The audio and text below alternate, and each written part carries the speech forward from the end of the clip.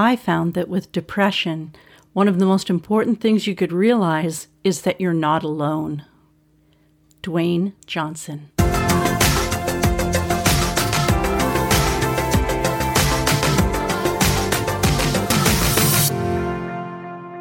There are no trigger warnings for today's podcast. Hi, everyone. Welcome to episode 5 of Emetophobia Help. I'm Anna Christie, recovered emetophobic licensed psychotherapist specializing in emetophobia, and your host for this podcast. Today, we're going to be talking about emetophobia and depression with my guest, Janelle Clark from Ohio. Hi, Janelle. Hi. How are you? I'm pretty good.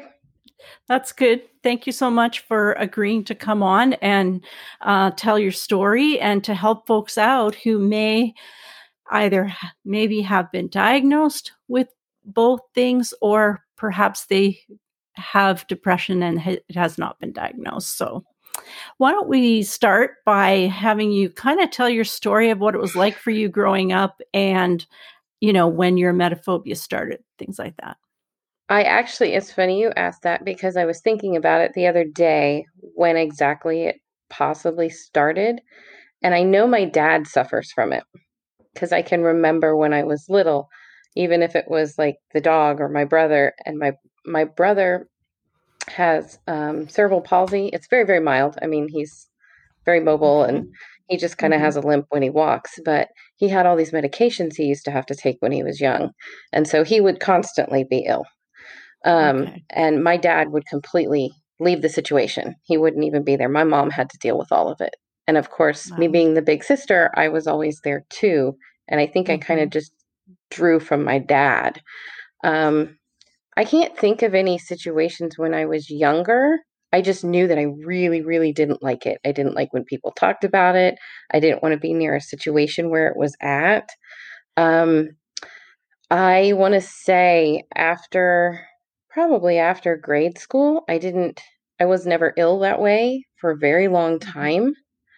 I don't drink because number one, I don't like to drink a whole heck of a lot. I like wine, but I also suffer from migraines. And so that, as I've gotten older, I didn't drink.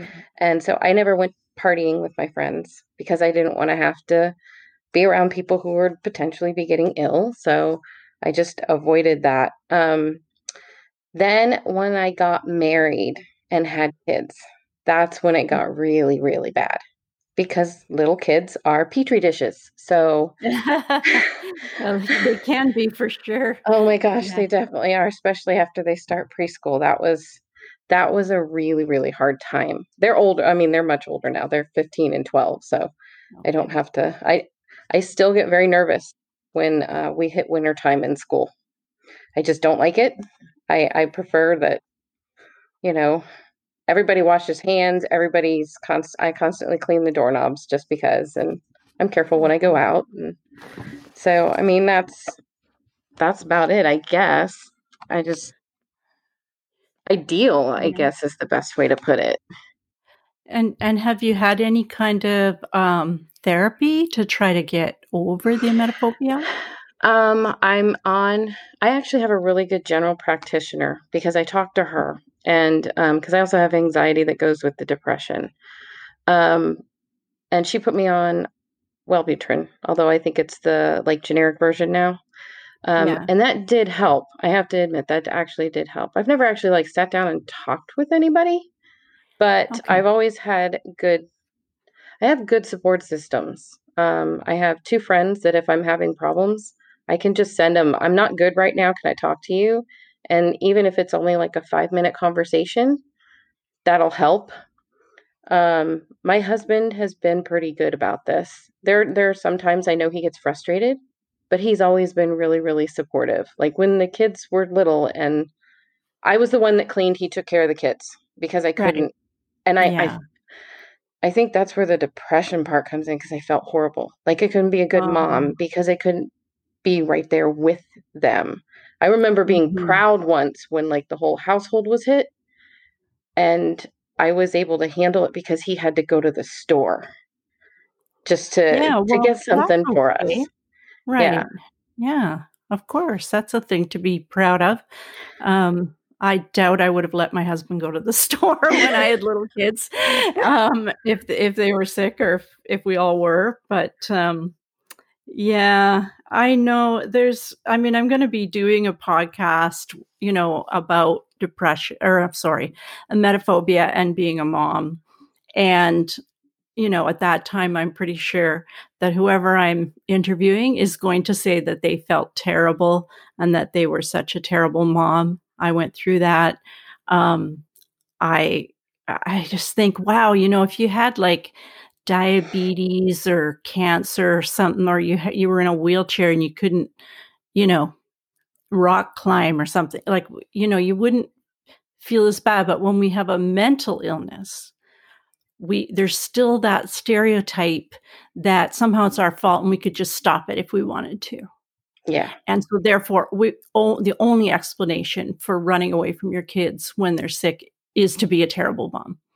Not not that you're actually sick too and you're sicker than they are, really. Yeah. Because what you have is constant.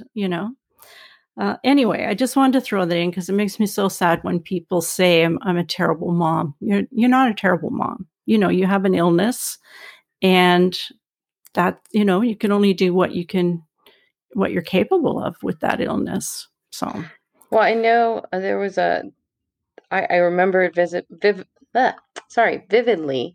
My youngest was playing with one of her friends. They were playing dolls or something, and her friend was pretending her dolly was ill.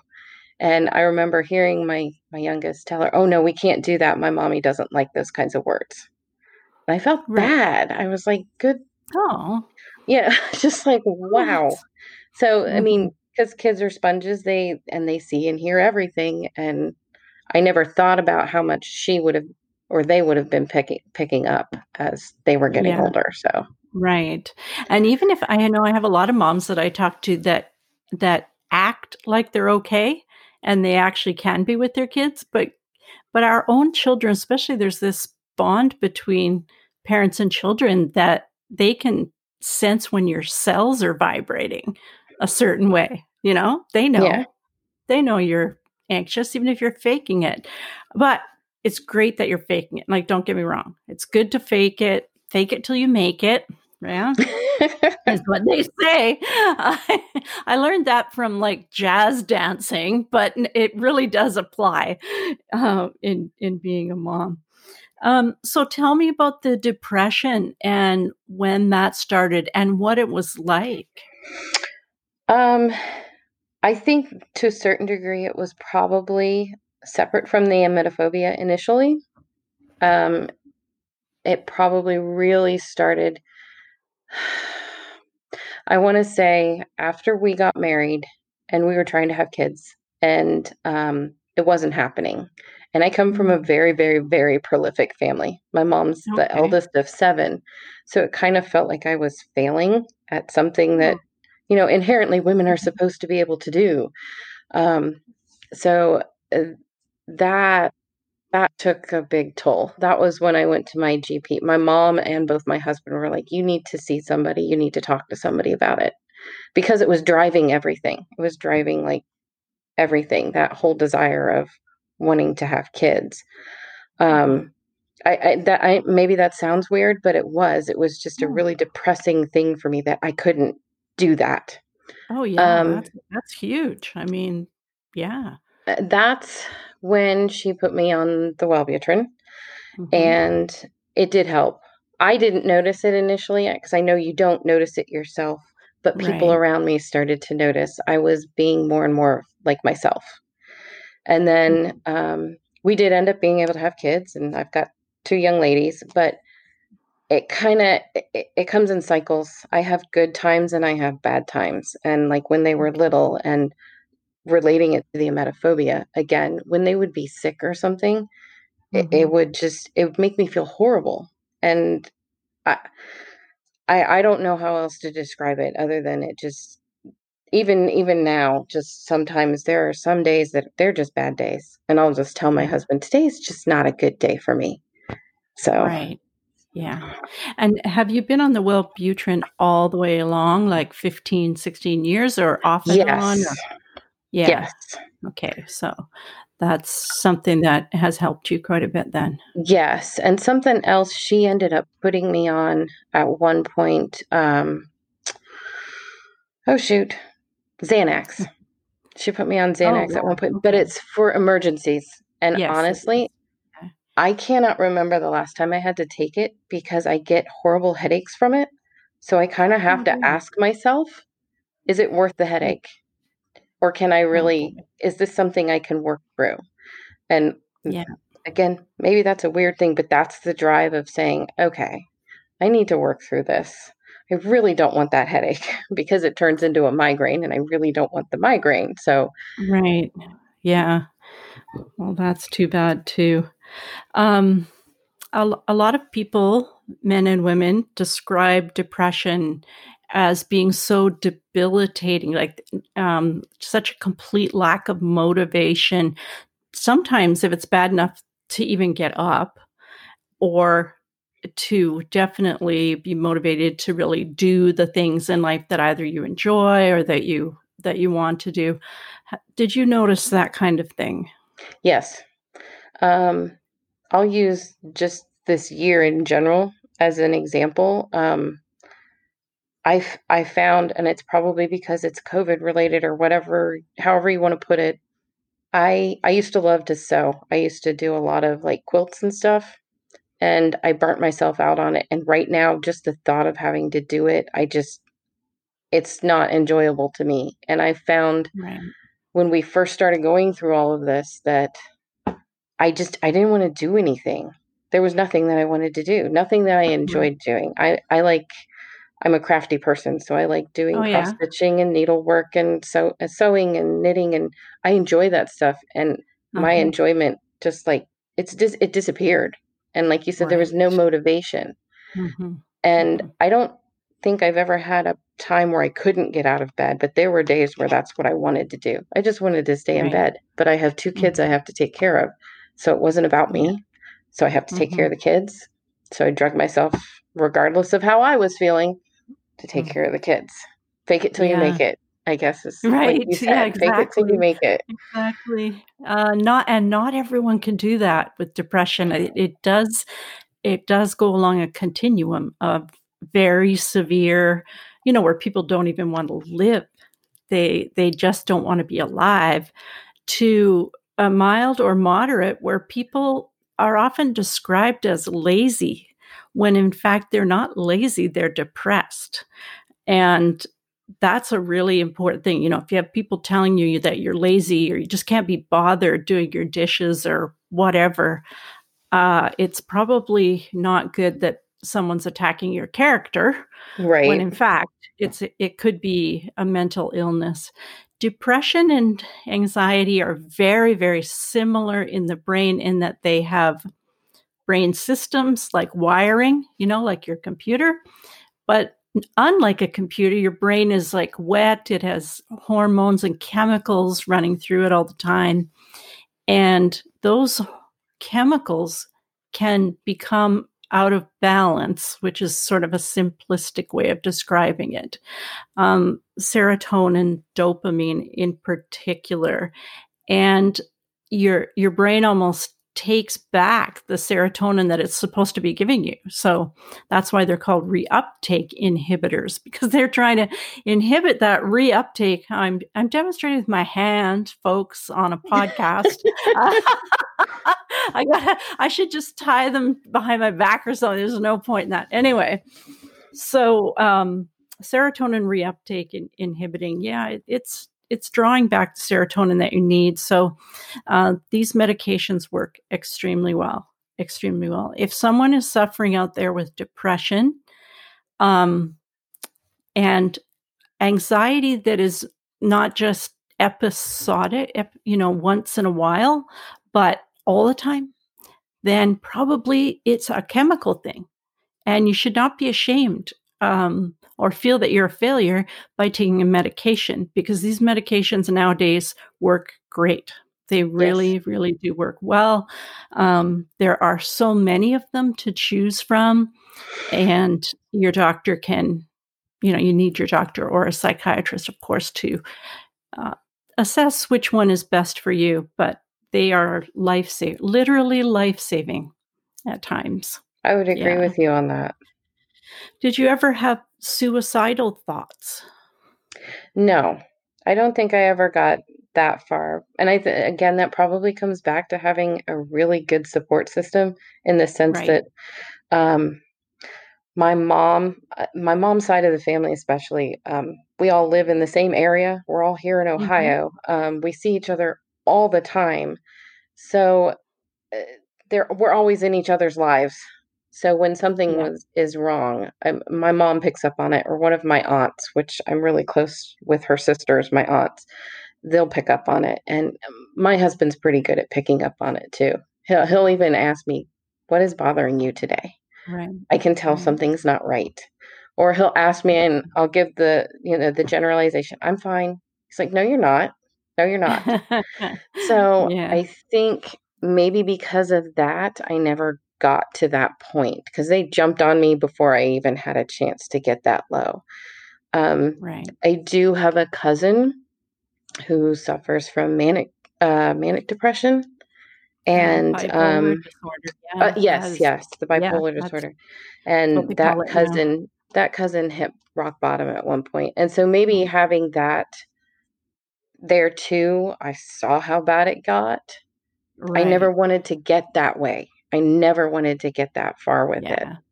Yeah. So, I Yeah. So think you that's got probably one of the other reasons I never got that far with it. right.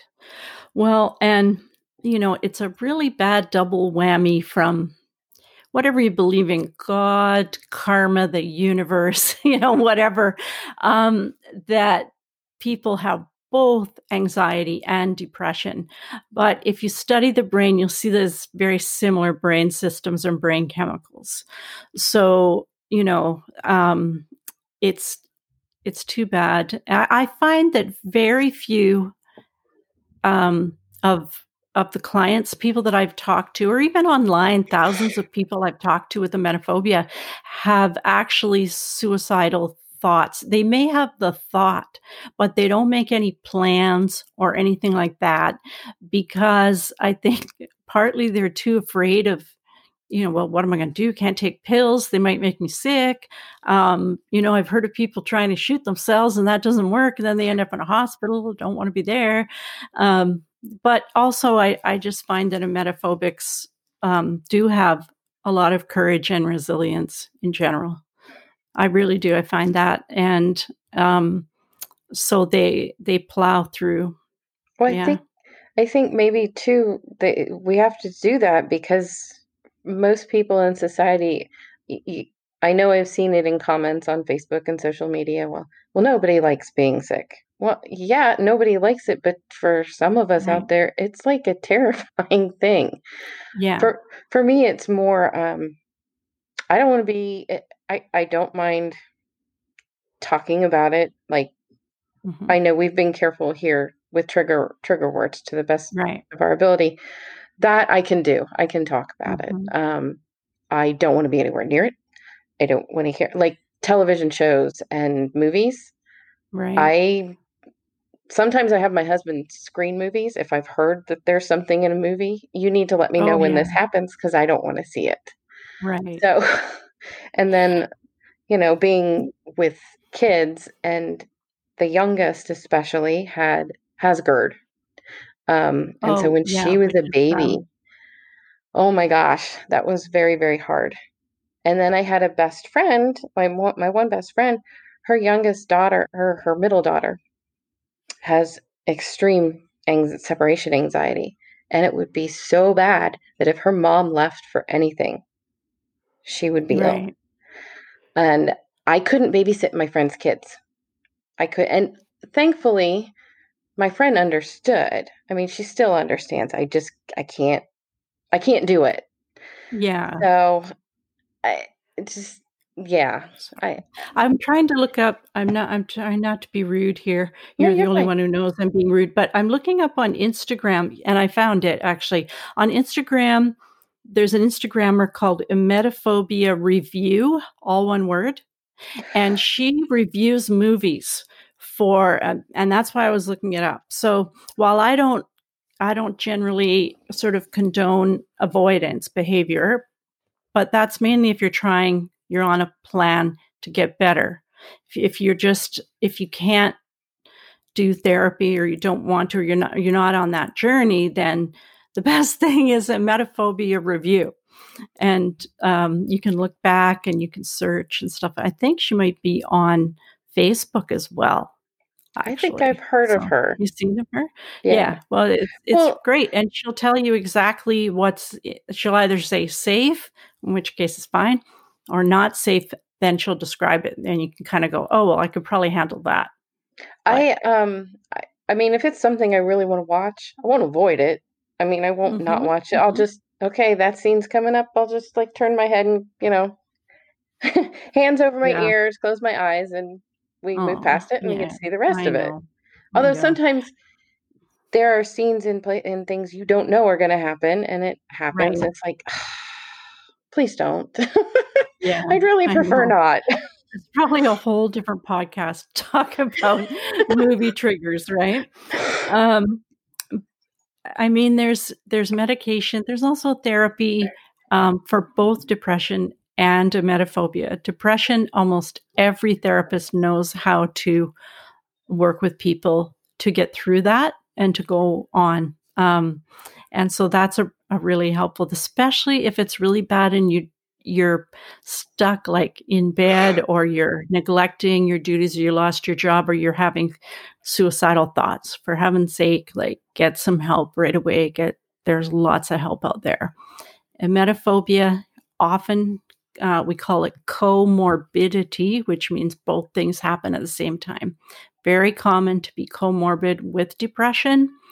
You can get the depression treated way easier than the emetophobia. Yeah. But who wants both? Nobody wants both, right? You don't want either of them. So there is a lot of help out there, and you may have to sift through it. Because I know some people have tried, they've been like, I tried CBT, it didn't work for me. Well, maybe your CBT therapist didn't work for you. Maybe they didn't really know what they were doing. Maybe they, who knows? Like, it's all about personality and clicking with that person too. So I know I went through 10 different therapists. Now, this is back, before 2000, trying to, like, from 1975 to 2000. I tried to find somebody to help me, and I went through 10 before I could find somebody. And even the person I found, he helped me a lot, but he didn't know anything about emetophobia. Nothing. I was the one who had to kind of figure it out and figure out this is what I should be doing. And he was sort of my companion along the way, which is why I have a website now for other therapists that has everything on it, so you don't have to reinvent the wheel. But I'm not. I've never treated depression since I became a therapist. It isn't something I've treated, but I know there's a lot of good treatment for it. So, and medication. Yeah, a lot of people say, "Oh, I don't want to take pills. I don't want to take medication." Well, if you had diabetes, you would take insulin immediately, because something's wrong with your pancreas.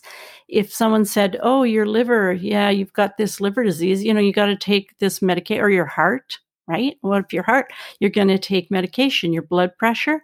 But as soon as it's your brain, which is just another organ, just a different organ, suddenly people say, "I don't want to take anything for my brain."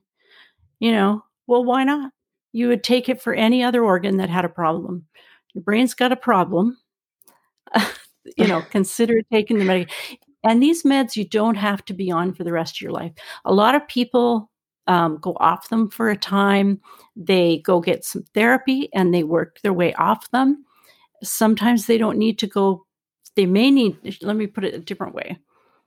You may need to go back on if you have what's called a major depressive episode.